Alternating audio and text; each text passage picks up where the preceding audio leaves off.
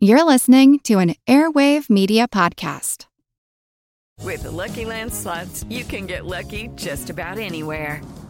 This is your captain speaking. We've got clear runway and the weather's fine, but we're just going to circle up here a while and get lucky.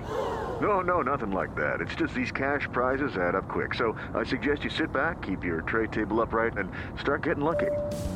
Play for free at LuckyLandSlots.com. Are you feeling lucky? No purchase necessary. Void where prohibited by law. 18 plus terms and conditions apply. See website for details. Hello, everyone. My name is Wesley Livesey from the History of the Second World War podcast. Join me on a journey through the most destructive conflict in human history, a journey that will take us not just through the famous campaigns and cataclysmic battles, but also to the lesser well-known corners of the war that touched millions all over the world, as we try and answer not just the questions of what and where, but how and why. You can find History of the Second World War on all major podcast platforms or at historyofthesecondworldwar.com. Welcome to the Age of Napoleon. Episode 48, Leaving Egypt. Thanks for joining me. We left off last time in early 1799. Napoleon had launched an ugly, desperate invasion of Syria. The French advanced all the way up the Mediterranean coast to the modern-day Israel-Lebanon border, but the invasion bogged down before the walls of Acre, and Bonaparte was left with no choice but to order a retreat.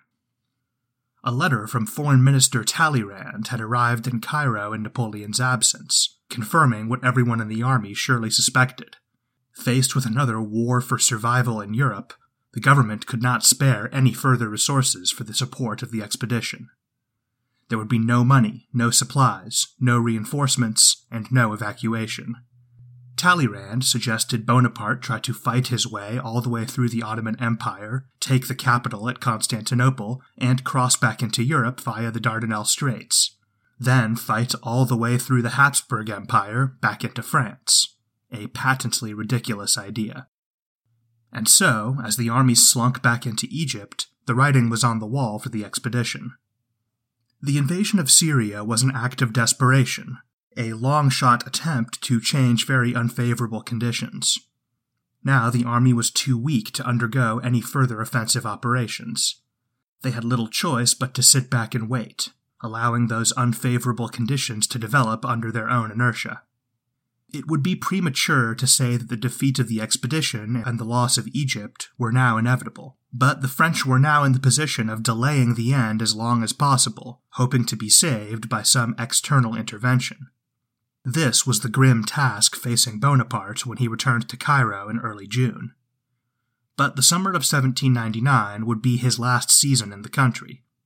The idea of returning to France early, before his eastern ambitions were fully realized, had occurred to him early in the campaign, almost as soon as it began. But it had remained a tiny seed in the back of his mind.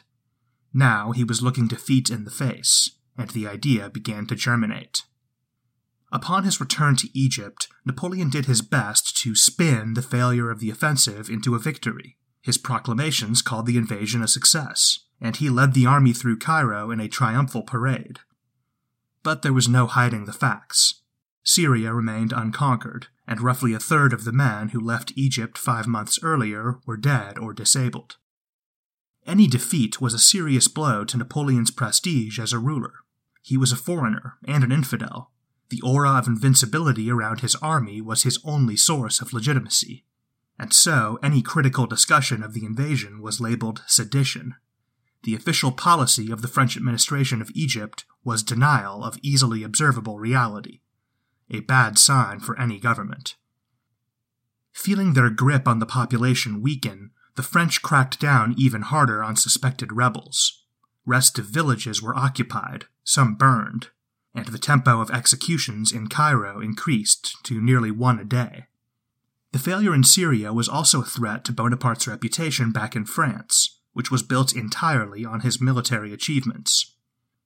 It is perhaps fortunate for Napoleon that the British and Ottomans soon gave him another chance to prove himself on the battlefield, and at a very fortuitous location. In mid-July, the long-awaited amphibious invasion of Lower Egypt finally began. the combined Anglo-Turkish fleet landed an army of around 15,000 Ottoman regulars at Abukir Bay, where Nelson had triumphed over the French fleet almost exactly a year ago. They were commanded by Mustafa Pasha, a seasoned Turkish commander about whom little is known. When the Allies drew up their plans to retake Egypt, this was intended as one half of a two-pronged attack, to be undertaken in concert with an offensive from Syria. However, the Ottoman army of Damascus had been so badly beaten at the Battle of Mount Tabor that it was still too weak and disorganized for any offensive action. Perhaps this is why Mustafa Pasha chose to proceed cautiously, or perhaps he had seen the way more aggressive commanders had been so quickly and easily defeated by the French. Whatever the case, the Ottomans decided against pressing the attack into Egypt, or even expanding their beachhead. Instead, they fortified their landing site at the town of Abukir and waited for Napoleon. Historians have criticized this approach. If Mustafa Pasha had been more proactive, he might have linked up with the renegade Mamluks, and the advance of his troops into the Egyptian heartland might have sparked another rebellion. However, after a year of Middle Eastern armies failing miserably against the Republicans, with no support and their backs to the sea, I find it quite understandable that the Ottoman force chose caution. But that doesn't mean it was a good idea. Bonaparte gathered his forces as quickly as possible and sped north to counter the threat. The main body of the Army of the Orient would cover 100 miles, or 160 kilometers, in just 3 days. Within 2 weeks of the Ottoman landing, Bonaparte had nearly 8,000 men massed around Abukir. The tables would be turned for the coming engagement. In previous battles of the campaign, the French had been on the defensive, with their infantry squares holding off successive charges from cavalry-based enemy armies. But at Abukir, Mustafa Pasha's forces were arranged in fortifications, clearly prepared for a defensive battle. They also didn't have any cavalry. Horses took up a lot of room on transport ships, and so none were included in the first wave of the invasion. Meanwhile, the Army of the Orient had finally acquired enough horses of their own to put a sizable number of cavalry in the field. Around 15% of Napoleon's strength was in a cavalry division commanded by his old friend, the flamboyant General Joachim Murat. By July 25th, Napoleon was still waiting on several thousand reinforcements, but he was so confident in victory that he decided not to wait and ordered the assault. The French infantry stormed the Ottoman positions on the heights outside the town of Abukir. There was some hard fighting, but it should have been much harder. The Turkish troops were not used to this type of defensive warfare, and they kept leaving their entrenchments to counterattack, throwing away the advantage of their strong positions. By around noon, the Republicans had taken the heights. The surviving Ottoman defenders fled towards their camp around Abukir, or waded out into the sea, hoping to be rescued by their ships. With the enemy in disorder, General Murat saw an opportunity, and ordered his 1,000 cavalry to charge. The Republican horsemen rampaged through the disorganized fleeing Ottomans, cutting a bloody path towards the town of Abukir and the enemy camp. The Ottomans struggled to form a new defensive line to repel the charge, but it was too late. The French were already among them. Discipline broke down, and panic swept through the Turkish army. Each soldier thought only of saving himself. Murat led the charge from the front, and made a beeline for the biggest tent in the Ottoman camp, which he correctly surmised belonged to Mustafa Pasha. Murat burst in, and was greeted with a pistol in the face. The aging Turkish commander was waiting for him. Mustafa Pasha fired, but Murat must have had a guardian angel, because the shot passed relatively harmlessly through his cheek. Murat swung his saber, disarming the old man and taking several fingers in the process, then hauled him out of the tent as a prisoner. Around 3,000 Ottoman soldiers made it back to the town and locked themselves in the citadel, where they were temporarily safe from the fury of Murat's troopers. Those who weren't so lucky were cut down by sabers, or drowned after swimming out into the Mediterranean, hoping for a rescue that never came. Around 500 were captured. The men in the citadel held out, but were critically low on supplies and forced to surrender a week later. The French suffered just under 1,000 killed or wounded, and the entire Ottoman army was destroyed. Murat's boldness had secured another lopsided victory. Murat's charge at Abukir was a seminal event. not only for his own career and for the expedition, but for the development of the French cavalry in general. Up until now, the backbone of the Republican armies had always been the artillery and the infantry, with the cavalry lagging far behind the other branches of service. They had been the hardest hit by sedition and desertion after the Revolution. It had taken time to rebuild a large corps of men with the knowledge of tactics and horsemanship to be effective on the battlefield. It had also taken cavalry officers time to understand how they fit into this new type of army forged by the Revolution. And so, during the War of the First Coalition, the Republican cavalry mostly played ancillary roles: scouting, screening, harassment, and the pursuit of defeated enemies. The type of grand charge we saw at Aboukir, at the height of the battle, in such large numbers, was almost unheard of. Cavalry officers like Murat were beginning to learn that, although it was risky, this tactic could be incredibly effective when used judiciously, and that the men they commanded had gained the skills and confidence to carry it out. Interestingly, some historians have suggested that these innovations were partially inspired by France's encounter with cavalry-focused Middle Eastern armies, like the Mamluks. So the mass cavalry charges that would soon become a signature tactic of Napoleon's forces may actually have their origins surprisingly far from Europe. Anyway, the Battle of Aboukir was an impressive victory, but it had little effect on the overall strategic picture. All the French had really managed to do was kick the can down the road, delay the inevitable. Of course, that didn't stop Napoleon from trumpeting his success like it was the battle of the century. Quote, "The name of Aboukir was bitter to every Frenchman. The 7th of Thermidor has rendered it glorious. The victory gained by the army will accelerate its return to Europe. In a single operation, we have given the government the means of obliging England, in spite of her maritime triumphs, to sign a glorious peace for the arms of the Republic." End quote. This was completely fantastical, pure spin. The victory at Aboukir was significant, but it didn't even come close to blotting out the disaster of the Battle of the Nile the previous year. Anyone with a clear picture of the strategic situation could see that the only way the Army of the Orient would be returning to France anytime soon would be on parole, as part of a negotiated surrender. The British were nowhere close to giving in. However, Napoleon was desperate for some new military achievement to overshadow the failure of the Syria campaign, and so he seized upon the battle like a drowning man reaching for a life preserver. In the wake of the battle, the Royal Navy decided to rain on Napoleon's parade with a strategic leak of news from Europe. They delivered a packet of French newspapers to Alexandria that painted a disastrous picture of the War of the Second Coalition.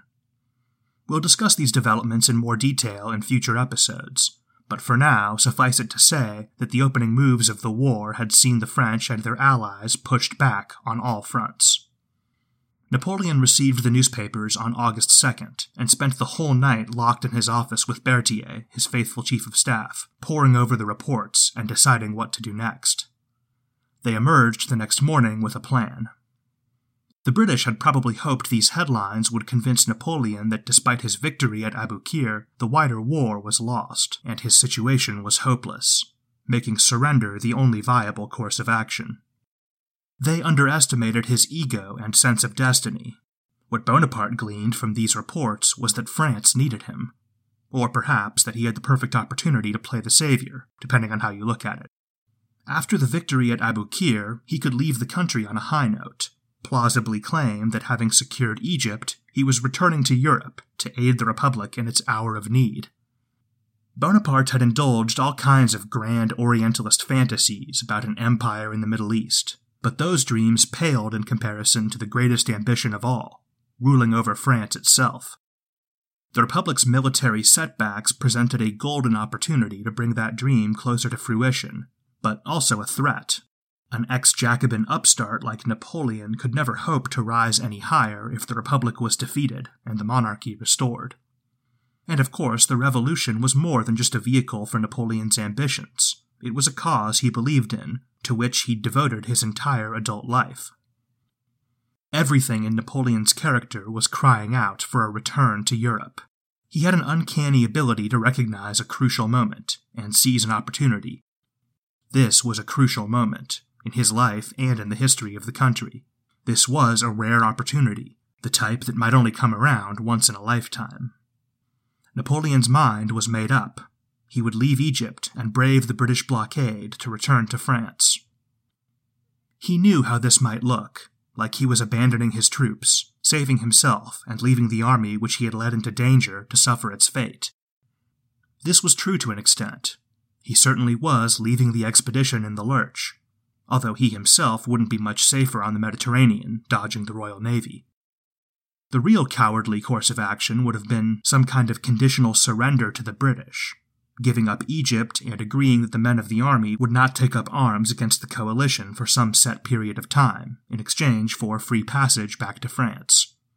This type of deal was very common in this era, and after the victory at Aboukir, Bonaparte was probably in a good negotiating position to secure something along these lines. The delivery of those newspapers to Alexandria was a clear overture from the British for just such a deal. But Napoleon didn't want the blemish of a surrender on his record, and the Army of the Orient was not beaten yet. There would be no negotiated truce as long as Bonaparte was in charge. eBay Motors is here for the ride. Remember when you first saw the potential, and then through some elbow grease, fresh installs, and a whole lot of love, you transformed 100,000 miles and a body full of rust into a drive that's all your own. With over 122 million parts for your number one ride or die, you can make sure your ride stays running smoothly. Brake kits, LED headlights, exhaust kits, turbochargers, bumpers, whatever your baby needs, eBay Motors has it. And with eBay Guaranteed Fit, it's guaranteed to fit your ride the first time, every time, or your money back.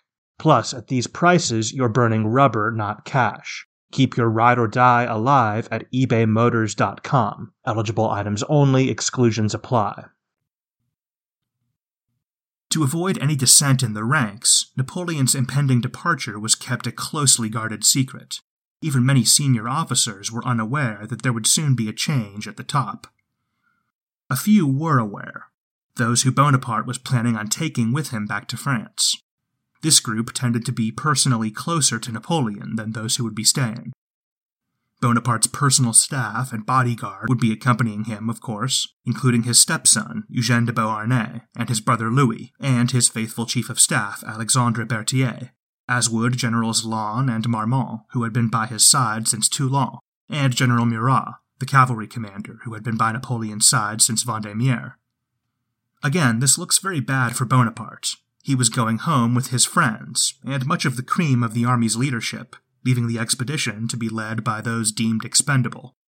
However, he picked a very competent officer to succeed him as commander-in-chief, Jean-Baptiste Kléber, the architect-turned-general who had been instrumental during the invasion of Syria.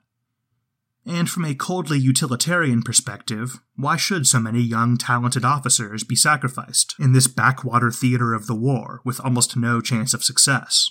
Didn't France need these men for the wider struggle? After all, the Army of the Orient was roughly half the size it had been a year ago. There were quite a few redundant generals. Why not take the best of them back home, where they might help turn the tide in a desperate war? Napoleon's flight from Egypt violates a lot of commonly held ideas about duty and personal responsibility. The expedition was Napoleon's brainchild, undertaken in part for his own personal aggrandizement. It's quite natural to think he should have stayed and fought until the bitter end, like a sea captain going down with a sinking ship. He had gambled and lost. Now came the time to pay his karmic debt by suffering defeat. But remember who we're dealing with here. Napoleon was completely unsentimental when it came to these types of calculations. He was not the type to sacrifice himself in some grand, noble gesture, or to let his friends do so. The French had learned from prisoners taken at Aboukir that the Allied fleet was running low on food and ammunition, and would soon be returning to its base of operations on Cyprus for resupply. This would provide the ideal window for Napoleon's escape. That didn't leave very much time for preparations. Bonaparte returned to Cairo to get his affairs in order, spent a week in the city, and then headed north again. Officially, this was an inspection tour of the northern garrisons, but Bonaparte would never see Cairo again. He arranged to meet General Kléber on his way to Alexandria to inform him of his impending promotion to commander-in-chief, but Kléber missed the rendezvous, and there was no time to wait. Napoleon left him a note and traveled on. We can only imagine Kleber's reaction when he read the letter, feeling the responsibility for the entire expedition dropped on his shoulders without warning. Along with the letter, Bonaparte also left a terse, somewhat cryptic proclamation to the army. Quote, "Soldiers, the news from Europe has caused me to decide to leave for France. I leave command of the army to General Kleber. You will receive more news from me soon. I cannot say more. I am grieved to leave you soldiers, to whom I am most attached, but it will not be so for long. The general I leave in charge has my confidence and that of the government. Bonaparte." End quote. On August 22, 1799, Napoleon and his party boarded the frigate Muiron, which coincidentally was named after one of his own aides, who had sacrificed his life protecting Bonaparte at the Battle of Argelès. They set sail, bound for France. Napoleon would never return to the Middle East.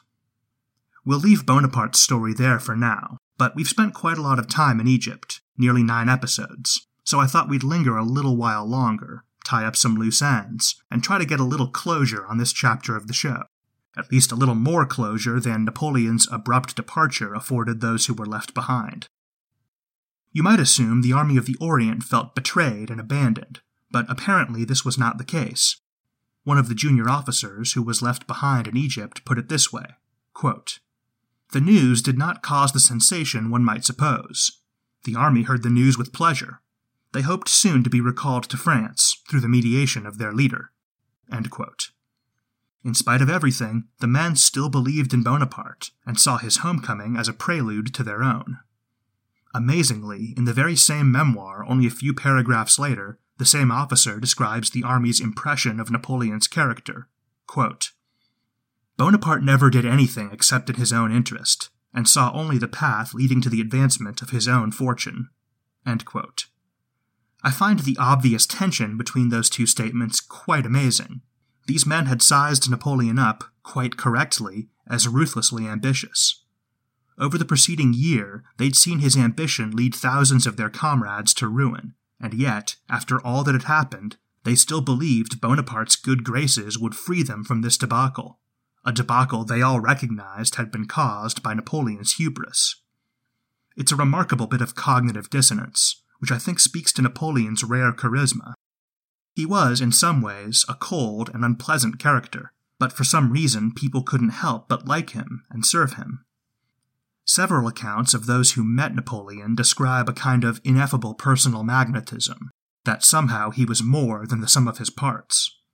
Some of this probably came from the aura of the Napoleonic legend, but it does seem like something was at play here, still in the early stages of his career when that legend was in its infancy.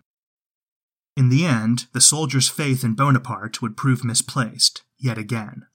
It would be 2 years before the army saw home again, and thousands more would die before that day came. But the troops were not the only people Napoleon left in the East. There was certainly no closure for Pauline Forès, Napoleon's mistress, who remained in Cairo. She had probably thought there was a decent chance she'd end up married to Napoleon, but in the end, she didn't even get a farewell. She had to learn of his escape second-hand, like everyone else. Apparently, when Napoleon made up his mind to return to France, he also decided to return to his marriage. This left Pauline in a difficult position, marooned in a faraway country, divorced from her husband, with very little means of support. According to some sources, she rectified the situation by becoming the mistress of General Kleber, who took Napoleon's place in the romantic realm as well as at the head of the expedition. She was finally able to slip out of Egypt and returned to France in 1800. She never saw Napoleon again, although he did set her up with a good marriage to a wealthy widower in the French diplomatic service, which enabled her to carry on the type of active, high-society social life to which she had become accustomed. Now known as Pauline de Ronchou, she was a fixture on the Paris salon scene, where she had a reputation as a bit of a bohemian. She was outspoken, opinionated, and often unbound by social convention. She smoked in public, which was almost unheard of for a woman of her class in this era. She had an artistic nature and was particularly drawn to painting, although she was only a middling talent and never achieved serious recognition. She also wrote 3 novels. competently written, but not terribly remarkable or successful. After the Napoleonic Wars and the death of her husband, she went into business, another rarity for a woman of this era. She sold furniture, then graduated to manufacturing it. This enterprise brought her to Brazil, where she became one of the early pioneers of the tropical hardwood trade, which remains a mainstay of luxury furniture and flooring even today. Brazil made her fantastically rich, and in the 1830s she returned to France to retire to the countryside of the Loire Valley and build her art collection. Pauline de Ronchou, formerly Fourès, died in 1869, 3 days after her 91st birthday. I wanted to tell her story because I find Pauline Fourès interesting, and because she provides us an interesting counterfactual. What if Napoleon had ended up married to someone a little more headstrong and independent? Someone a little more like him? But despite everything that had happened, Josephine still had too great a hold on him. Pauline Fourès's new lover, General Kléber, was a solid choice to take over the expedition, a competent leader who was respected by officers and men alike. According to the memoirs of a captain on the expedition, quote, "We were not displeased to see command pass into General Kléber's hands. The reputation for bravery which he had won in the Army of the Rhine, the prudence he had always shown, above all at Acre, his impartial sense of justice, and his pleasant and affable manner soon won the army's confidence.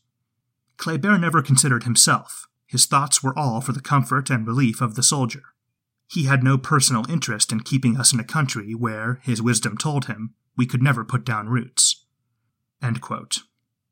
Sure enough, Kléber did pursue the diplomatic path, opening negotiations with the Allies and with the Mamluk renegades. He must have been good at it because he somehow convinced Murad Bey, the former Mamluk ruler of Egypt, to switch sides and support the French. This diplomatic success might have had a bigger impact on the expedition than any military victory could have, but in another stroke of bad luck for the French, Murad Bey caught the plague and died shortly after the agreement was reached. Negotiations with the Allies were a slower, more delicate process. Technically, Kléber was negotiating with the Ottomans, but the talks were overseen by a British representative.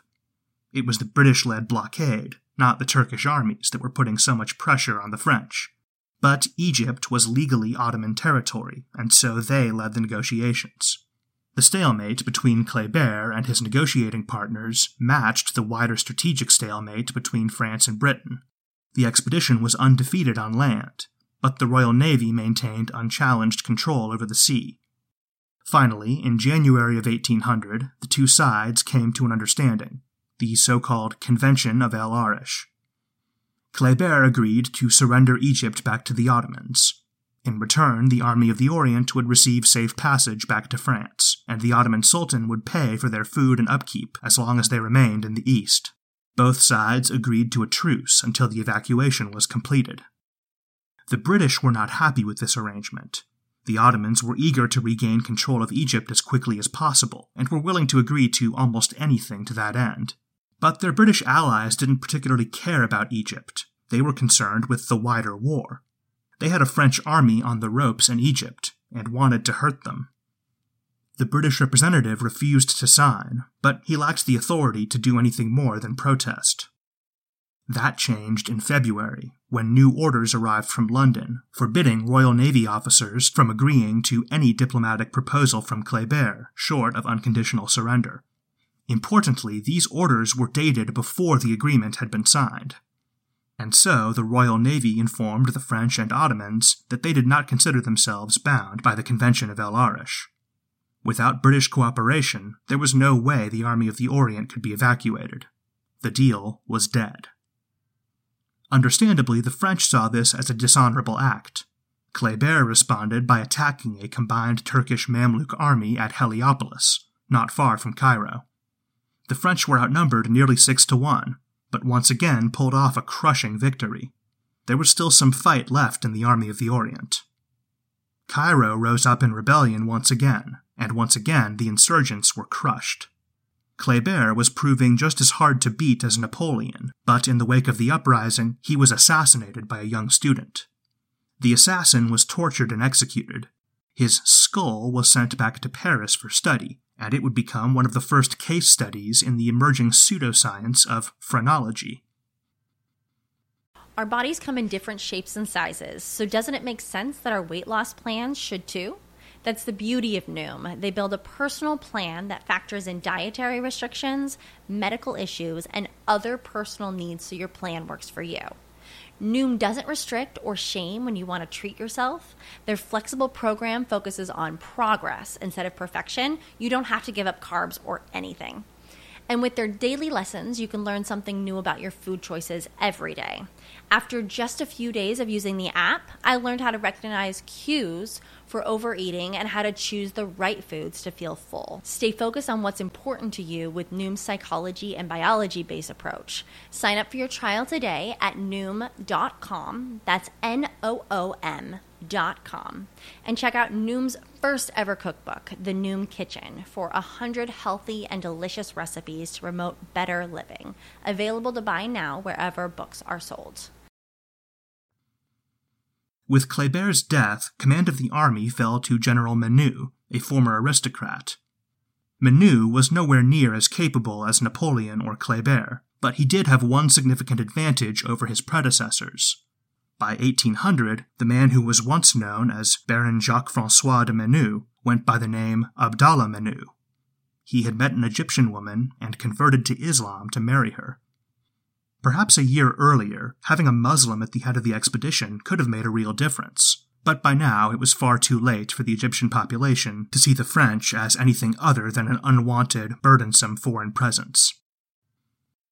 Once hostilities recommenced, it was once again a matter of time before the Army of the Orient ran out of luck and was finally strangled into submission.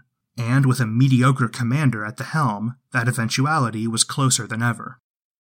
In the spring of 1801, an Anglo-Ottoman army fought its way to Cairo and placed the city under siege.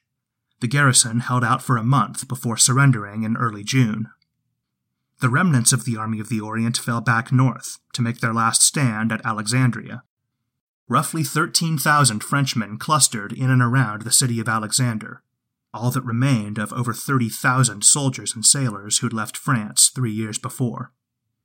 The port and surrounding area had been well fortified since Napoleon's men stormed the crumbling walls in 1798. Alexandria presented a formidable challenge for the Allies. However, the Army of the Orient was in poor shape. As you might expect under the circumstances, morale had plummeted to the point where there was a real threat of mutiny. Supplies were low, and the strategic situation was bleak. Still, the French fought on tenaciously for 3 weeks before Menou finally asked for terms. The two sides reached an agreement known as the Capitulation of Alexandria. It is a cruel irony that the terms were quite similar to those of the Convention of El Arish, which the British had abrogated the previous year. The soldiers and sailors of both sides had spent a year fighting and dying in punishing conditions, far from home, all for nothing. This time, the Royal Navy stuck to their word, and the remains of the Army of the Orient were evacuated back to France. The British also confiscated the famous Rosetta Stone, which a generation later would provide the key to translating ancient Egyptian hieroglyphics.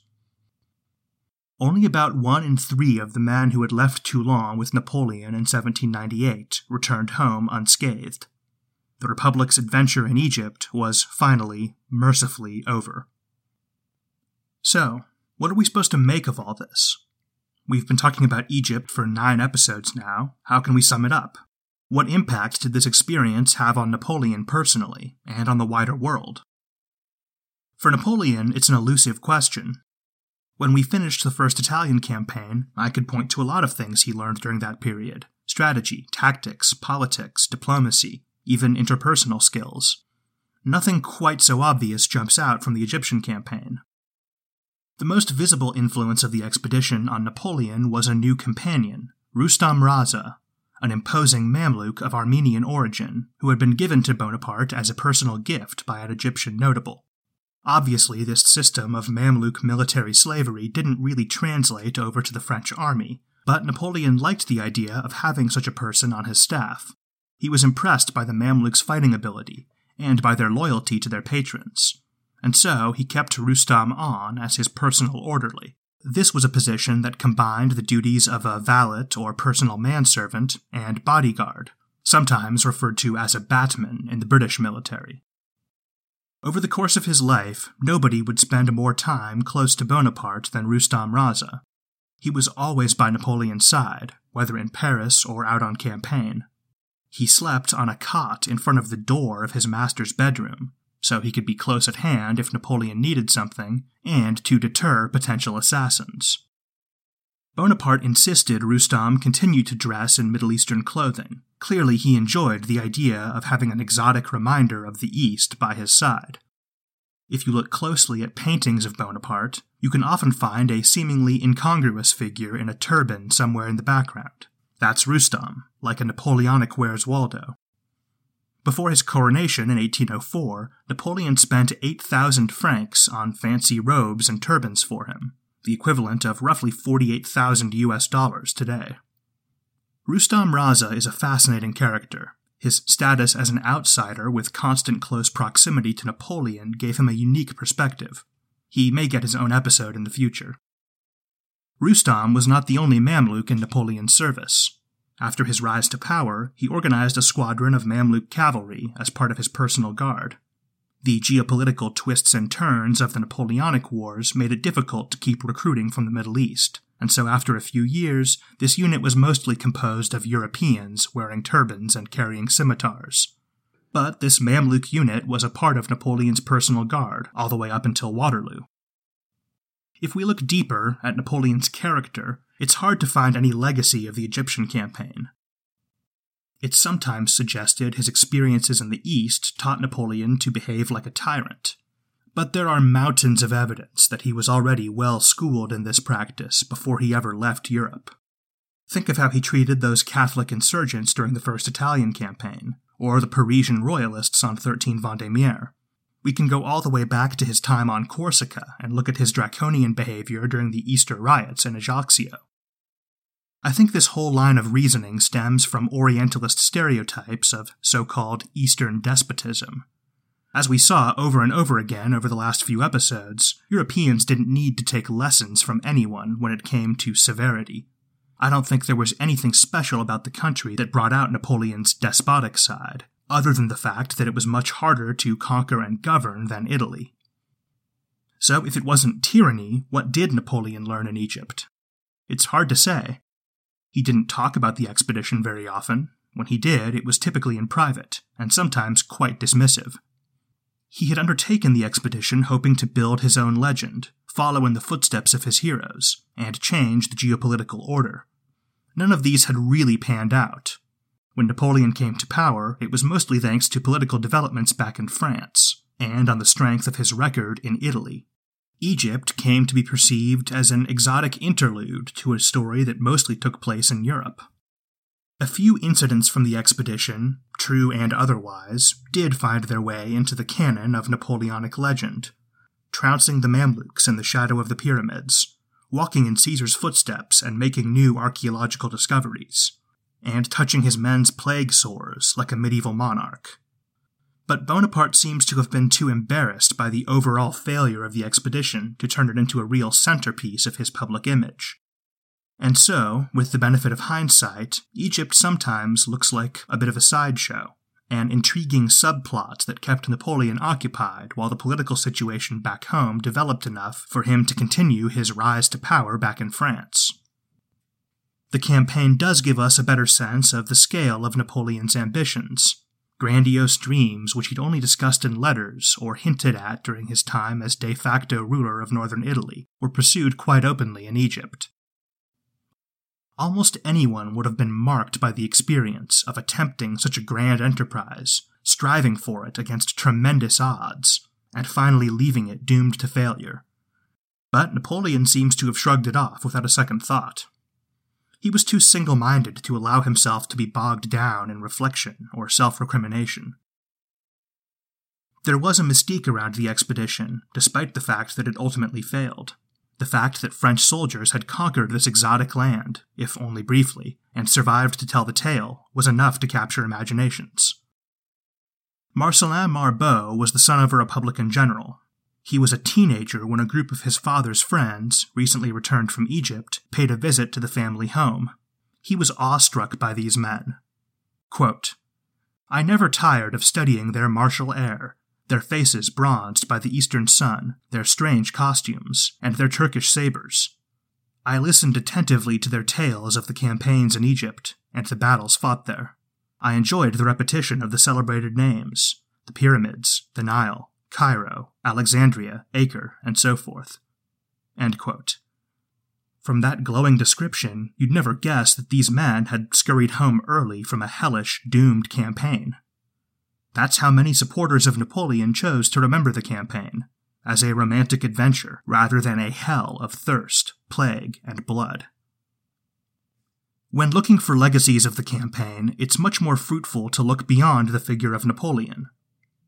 I've already mentioned one, the change in French cavalry tactics, which would eventually spread to other European armies, and may have been influenced by the daring heavy cavalry charges of the Mamluks.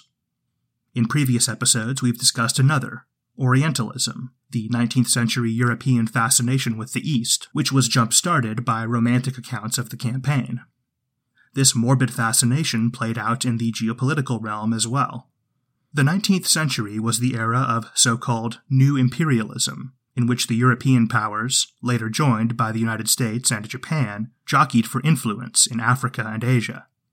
Just like Napoleon, these new imperialists saw themselves as a civilizing influence, bringing enlightened European attitudes and institutions to dark corners of the world that badly needed them. They too envisioned a scholarly aspect to their mission, bringing scientists, archaeologists, and engineers, along with soldiers, bureaucrats, and merchants, just as Napoleon had. Larger economic and social forces probably ensured the 19th century would be an era of imperialism, regardless of what Napoleon did in Egypt. But the expedition provided a perfect example for all that followed.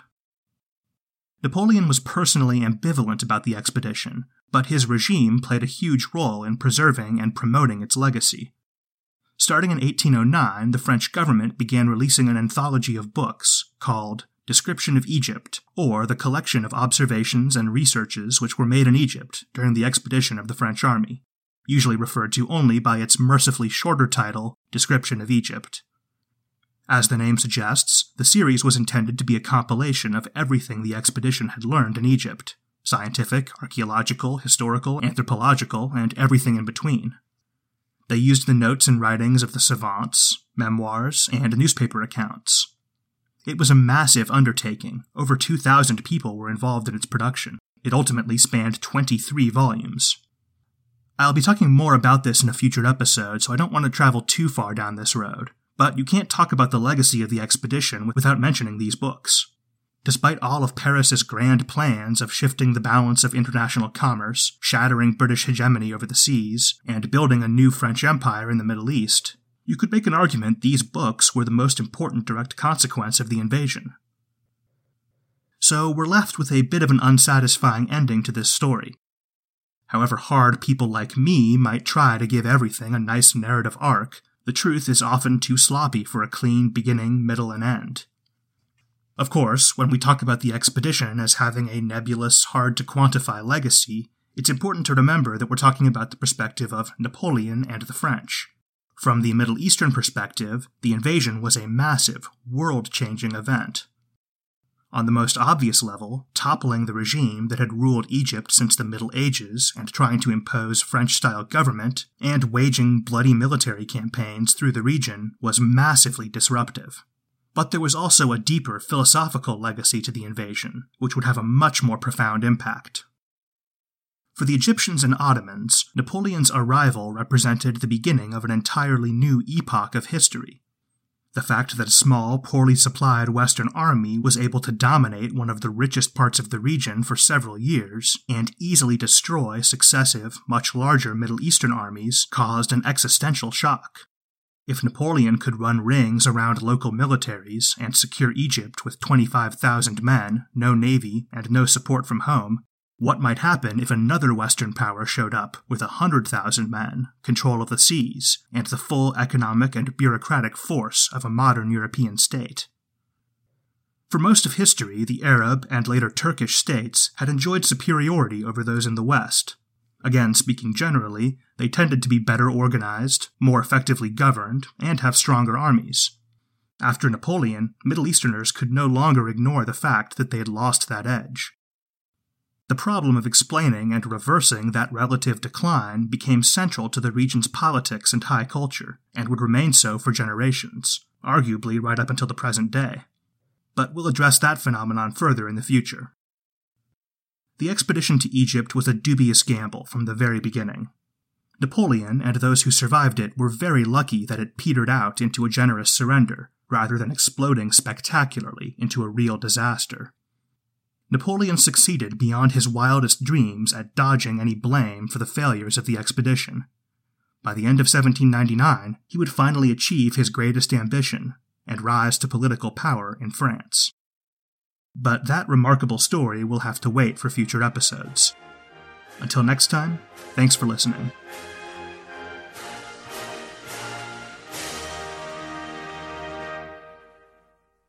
With Lucky Land Slots, you can get lucky just about anywhere. Dearly beloved, we are gathered here today to... Has anyone seen the bride and groom? Sorry, we're here. We were getting lucky in the limo and we lost track of time. No, Lucky Land Casino, with cash prizes that add up quicker than a guest registry. In that case, I pronounce you lucky. Play for free at LuckyLandSlots.com. Daily bonuses are waiting. No purchase necessary. Void where prohibited by law. 18+. Terms and conditions apply. See website for details. Have you ever gazed in wonder at the Great Pyramid? Have you marveled at the golden face of Tutankhamun? Or admired the delicate features of Queen Nefertiti? If you have, you'll probably like the History of Egypt podcast. Every week, we explore tales of this ancient culture. The History of Egypt is available wherever you get your podcasting fix. Come, let me introduce you to the world of ancient Egypt.